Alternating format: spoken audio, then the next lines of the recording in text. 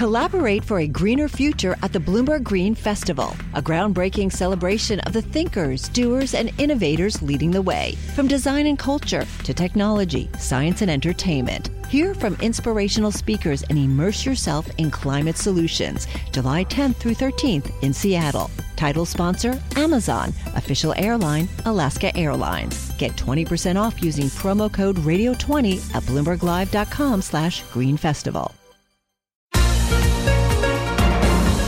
Welcome to the Bloomberg P&L podcast. I'm Paul Sweeney along with my co-host, Lisa Abramowitz. Each day we bring you the most noteworthy and useful interviews for you and your money, whether you're at the grocery store or the trading floor. Find the Bloomberg P&L podcast on Apple Podcasts or wherever you listen to podcasts, as well as at Bloomberg.com. Let's talk industrial earnings. We had 3M, we had Caterpillar out today. Lots of uncertainty in the second quarter, lots of uncertainty to the point of withdrawing guidance, as we've seen from a lot of other companies, from some of these industrial companies as well. When we want to talk industrial companies, we talk to Karen Ubelhart. She's covered this space for decades. She's with Bloomberg Intelligence. Karen, thanks so much for joining us. So 3M and Caterpillar, take whatever you want, the highlights you think we need to know. I'd say, number one, the breadth of the declines.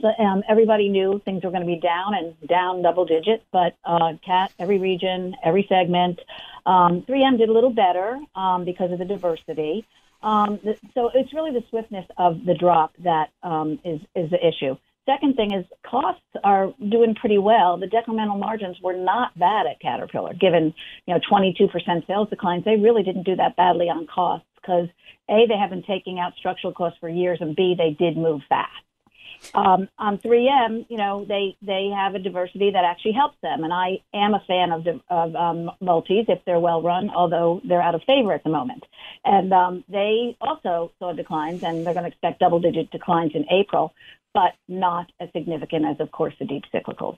I'd say the other point is everybody was talking about 3M's PPE impact, all the respirators. It's less than 1% of sales. It certainly helped, but it wasn't a big deal. And yes, they're all eliminating guidance. Go ahead. No, go ahead. I'm sorry. Well, no. I'm wondering. I was reading a story the other day about how executives never like to waste a good crisis, and that basically it's a fantastic opportunity to accelerate moves that they would already be doing or find it prudent to do under the cover of it's a crisis.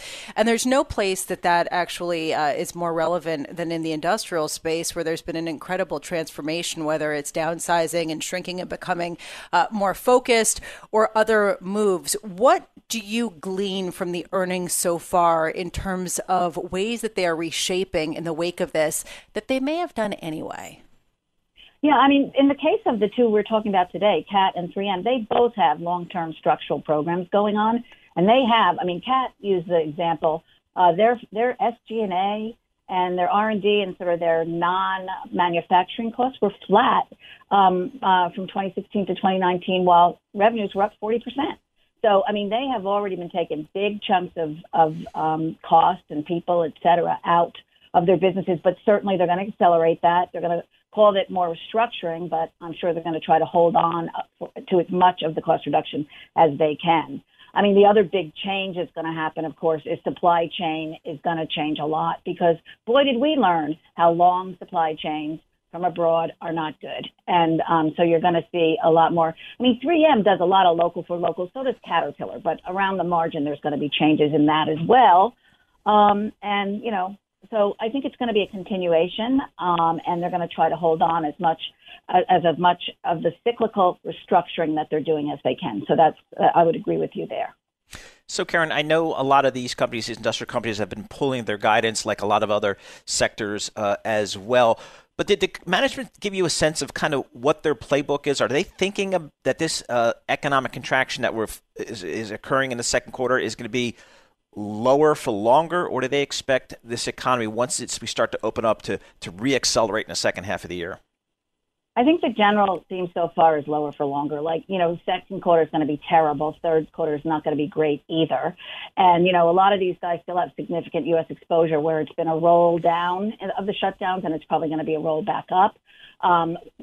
Both Caterpillar and 3M did mention the snapback in China, But that's a managed economy. So they shut it down quickly, and they're spending money, on stimulation and of the economy and getting people back to work quickly as well. So I would not. And in fact, that question came up in the 3M call. Could we use that as a playbook? China's different. Europe is snapping back a little bit. U.S. is going to roll out slowly is the general sense. So 2020 is going to definitely be a tough year. I will say one thing on China. 3M is the economy with the diversity of their product lines. They said across the board snapback. It isn't just, one or two segments. So that economy is starting to roll back up.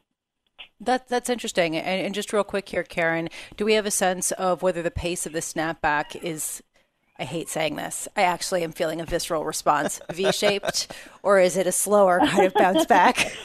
Or a W or a U? Or a swoosh. Right. China feels like a V, U.S. probably pretty slow rollout. And I don't think you're going to see good numbers till 2021, because, there are, we're fighting over how fast we're going to come back. Yeah. And so and really the companies are really saying we're going month by month. We don't know.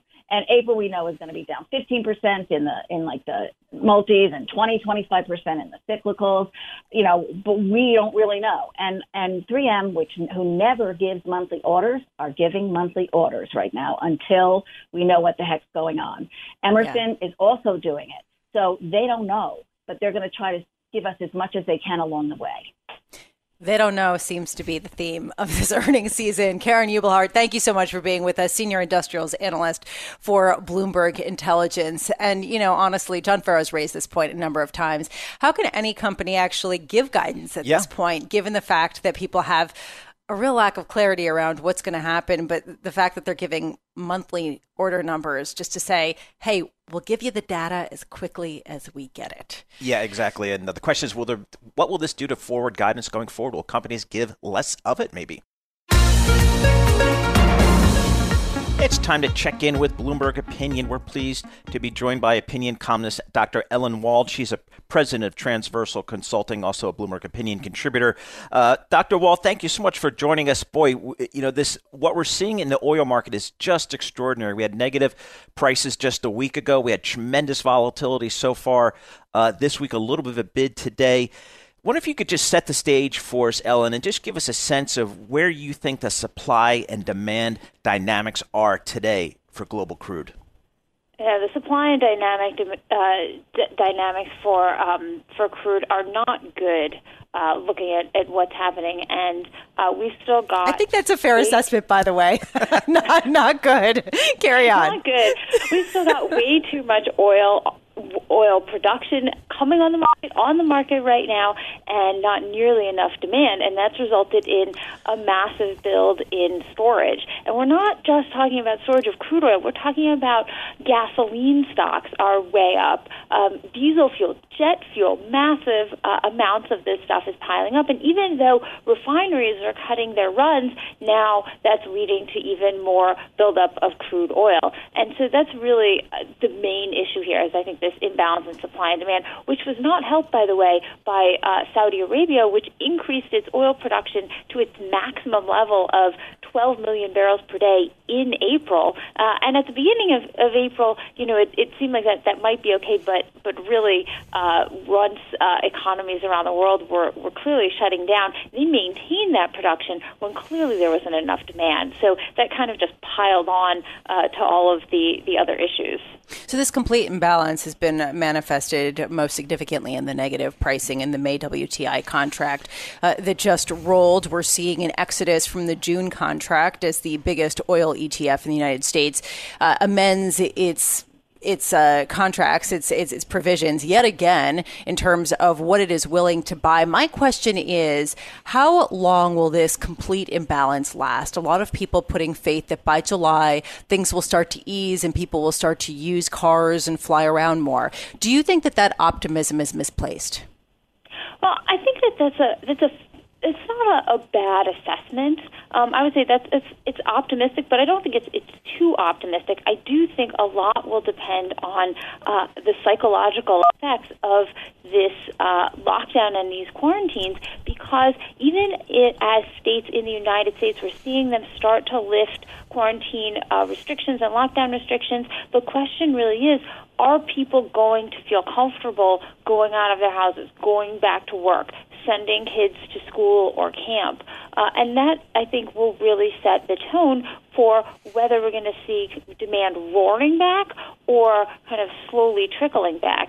And that could really, that could spill over past the summer and then over into the fall and winter, even when demand is traditionally lower. So we could even compound the problem if we don't have strong summer demand by heading into winter with lower demand. On the other hand, we could see a massive surge in gasoline demand in the United States, for example, as if things get back to normal and people are psychologically ready to get back out there, but air travel's not back, we could see a huge surge in gasoline demand as people drive a lot more.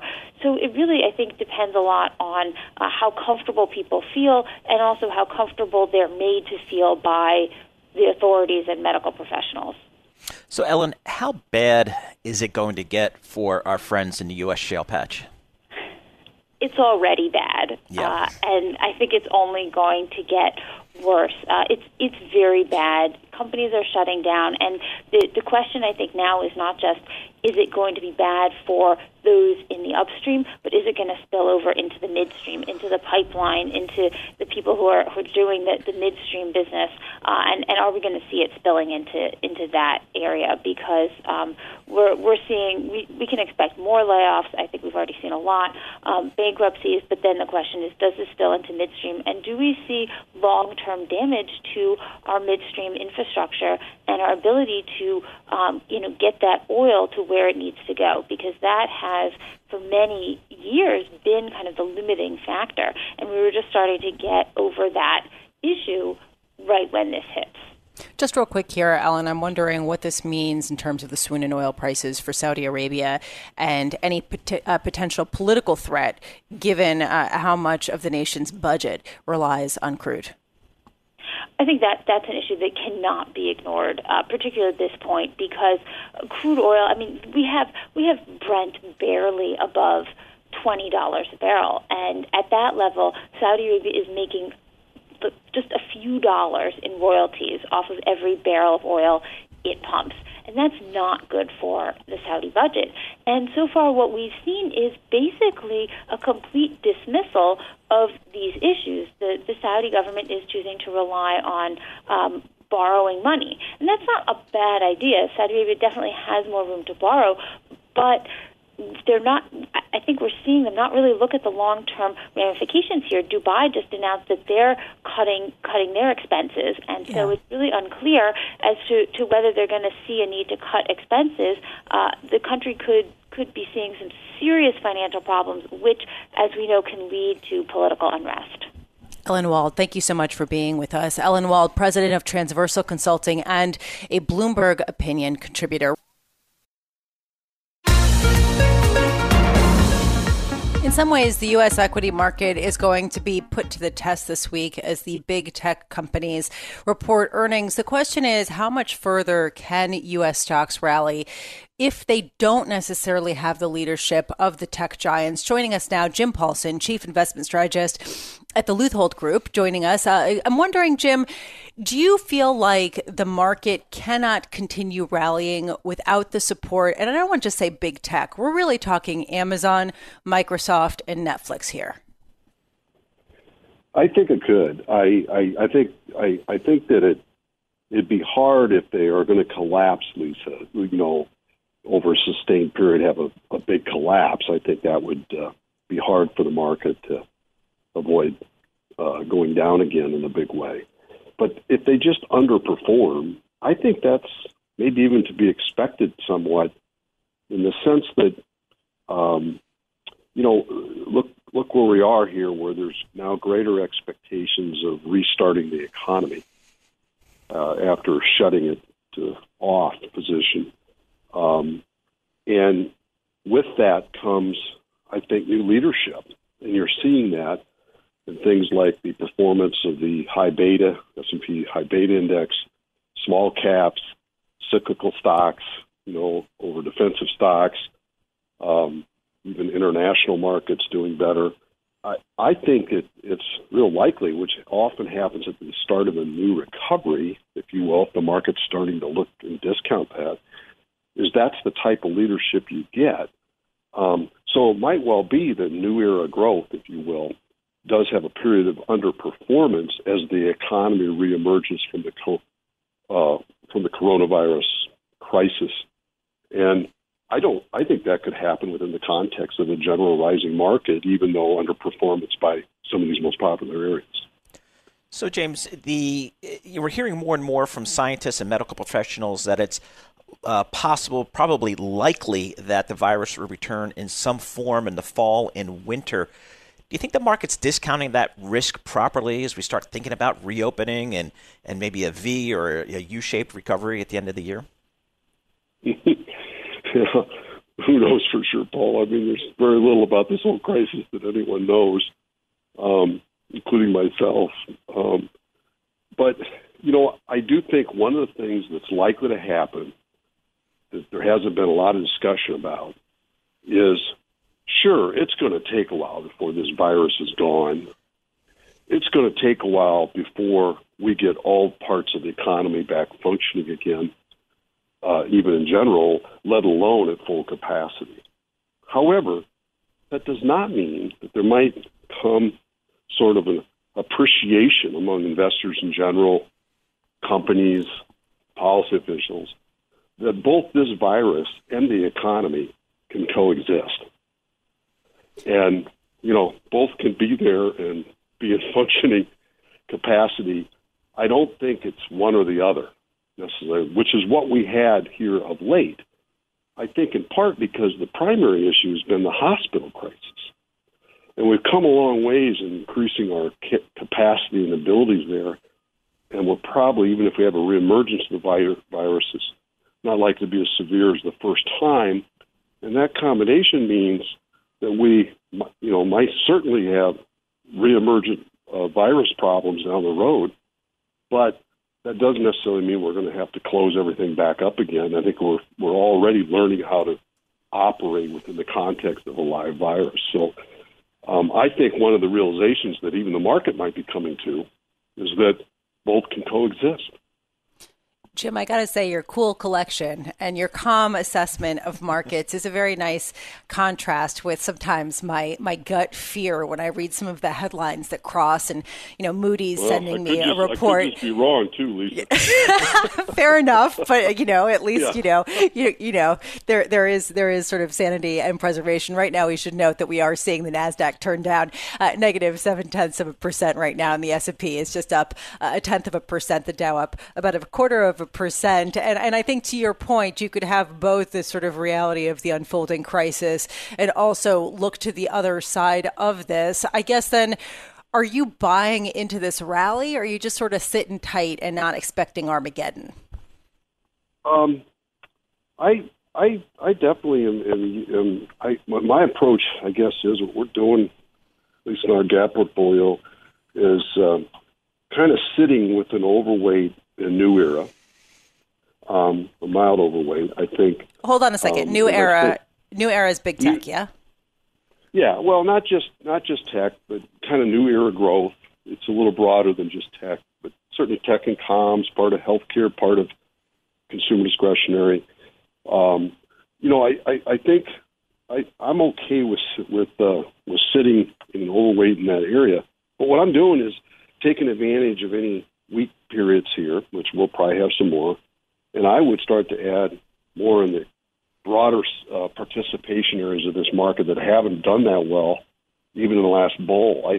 I'd look, as I said, to high beta, S&P high beta. I'd look to cyclical sectors. I would look to small caps. I'd look to international and add some of those components here because I think they are likely to have leadership over the next year as we sort of reemerge from this thing. You mentioned the fear.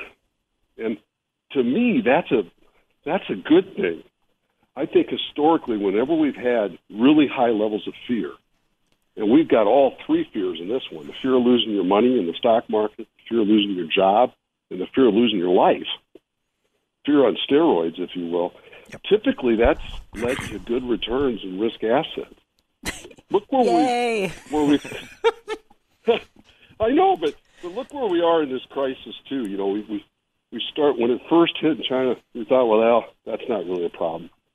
And then, well, it's just going to be a temporary problem. Right. And then this is full-blown crisis. And now it's evolved to, it's never going to go away. It's going to last forever. It's going to fundamentally change capitalism. It's never going to go away. I think that's the stages of a crisis. Yeah. And we're in the last stage, at least to me. Hey, James, thanks so much for joining us. We appreciate it. We appreciate your calm perception of what's going on in the markets. James Paulson, Chief Investment Strategist for the Leuthold Group, on the phone from Minneapolis. We always appreciate his thoughts in the markets here. And Lisa, you were just mentioning you kind of did that quick market check here. The market's really kind of rolled over after a strong opening here, as I guess we're digesting earnings and thinking about what the Fed may or may not say tomorrow. Yeah, good luck trying to find a narrative for this market. That's all I want to say. I mean, from minute to minute, you could change the narrative, and it's easy to do it one way or another. Right now, let's take a look at the pharmaceutical industry after we did get some results from Merck and Pfizer. And before we dig into those, we are going to be joined by Max Neeson, biotech, pharma, and healthcare columnist for Bloomberg Opinion. And I never want to miss up a chance to ask Max about vaccine development, where we are in terms of that, and how well international pharmaceutical companies as well as scientists are cooperating to move as quickly as possible to make this happen. So it does seem like there is a broad movement towards cooperation, companies sharing science, beginning to focus on the issue of manufacturing at scale, which is the thing you have to worry about once you actually have an effective vaccine. There was a report this week from an organization called CEPI that's working to do some of that coordination and advance candidates, that they hope there may be a vaccine available for sort of limited emergency use by the end of this year. But again, that would be in very small quantities and only if everything goes very, very right. So still looking probably at sometime next year or later for sort of the broadly available vaccine that it would take to really get life back to normal. So Merck did report earnings today, and they weighed in on the potential for a vaccine. What did they have to say? So Merck is a company that has been a little bit later to sort of join the fray. They are actually the one company of the major pharmaceutical groups that's actually successfully developed a vaccine in a response to the pandemic. So anything that they end up doing is worth responding, or at least worth watching very closely, though they will be at least to some extent behind some of the other efforts that started sooner. Of course, hopeful that past experience will lead them to a faster and more effective result at some point. So, Max, so that's the update on the vaccine. How about testing? That's the more immediate issue here. Testing equipment, testing laboratories.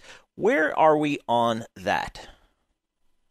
So there has been some genuine improvement in the last week or so in terms of the testing rate. And we just got a plan from the Trump administration that should hopefully bring a little bit more federal attention, funding, and coordination to the issue.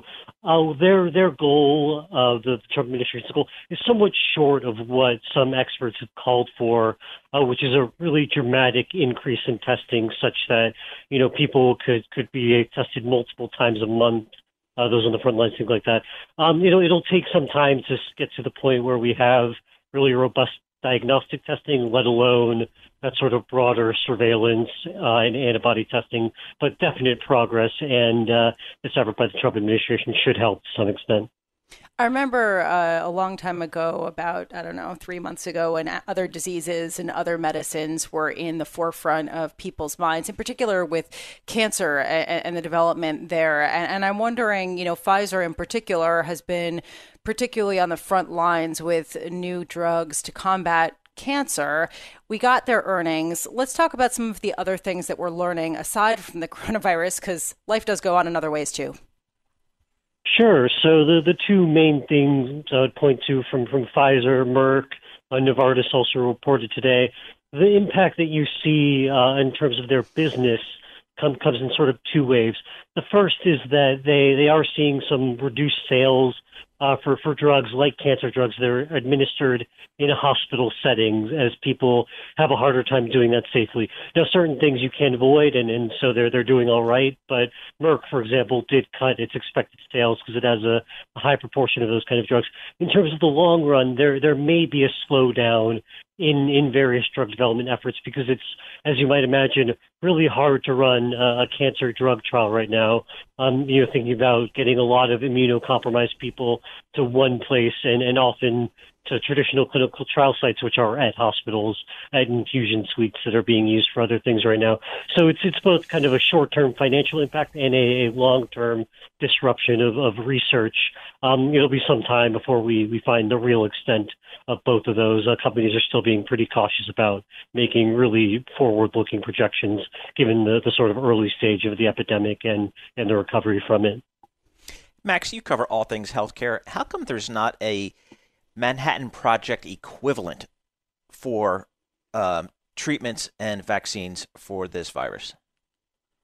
So, to a certain extent, there is a lot of public funding being directed through organizations like CEPI, through BARDA, towards supporting organizations that are working on these treatments. I think very much so. More has to be done in terms of doing surge funding, coordinating efforts, making sure that the best candidates get as much funding as they could possibly need.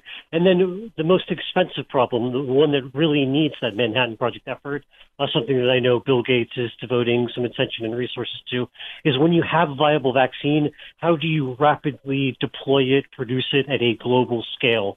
That's something that really hasn't been done before and is going to require an enormous amount of spending and wasteful spending, in that if you wait for concrete proof that this is the best possible vaccine, the one that works, to even start building manufacturing, they won't even be ready nearly in time. So you're going to have to build some manufacturing that you'll never end up using, considering that a lot of these vaccines use different and novel technologies. So that's the thing where I think you should have a dramatic increase in funding and attention, because that is a difficult, huge, and thorny problem that will need to be solved in the next year or two.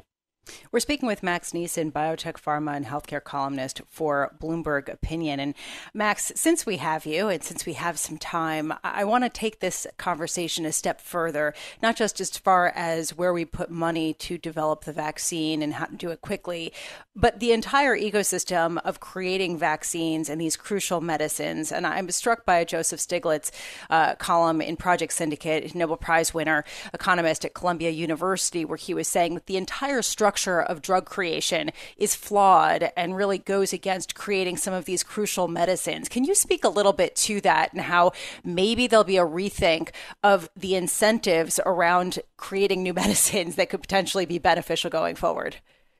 Oh, absolutely. This is a real hobby horse of mine. I know it is. He's absolutely right. The medicines that we incentivize are the ones that are the most profitable, and often specifically the ones that are most profitable in the United States.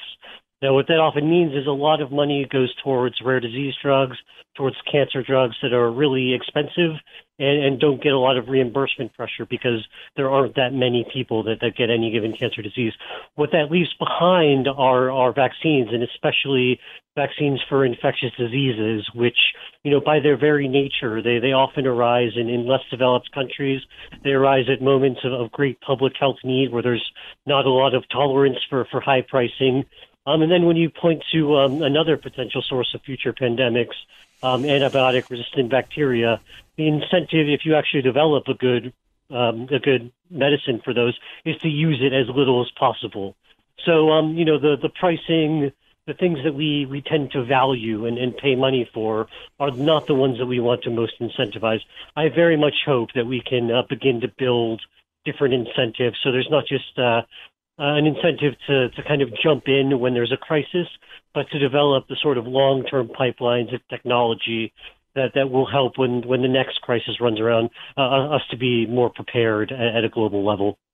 So, Max, I know you talk to lots of different people within the healthcare space, scientists and doctors and so on. I guess one thing to me as a lay person here, this is a virus. It's similar to other coronaviruses, maybe even the common cold, maybe the flu.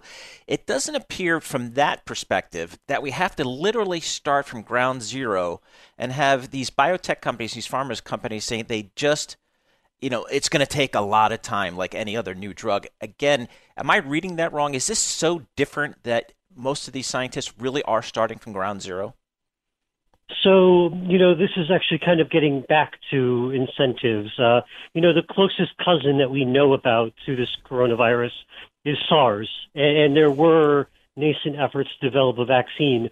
But since that outbreak petered out, there was no financial motivation to keep developing it.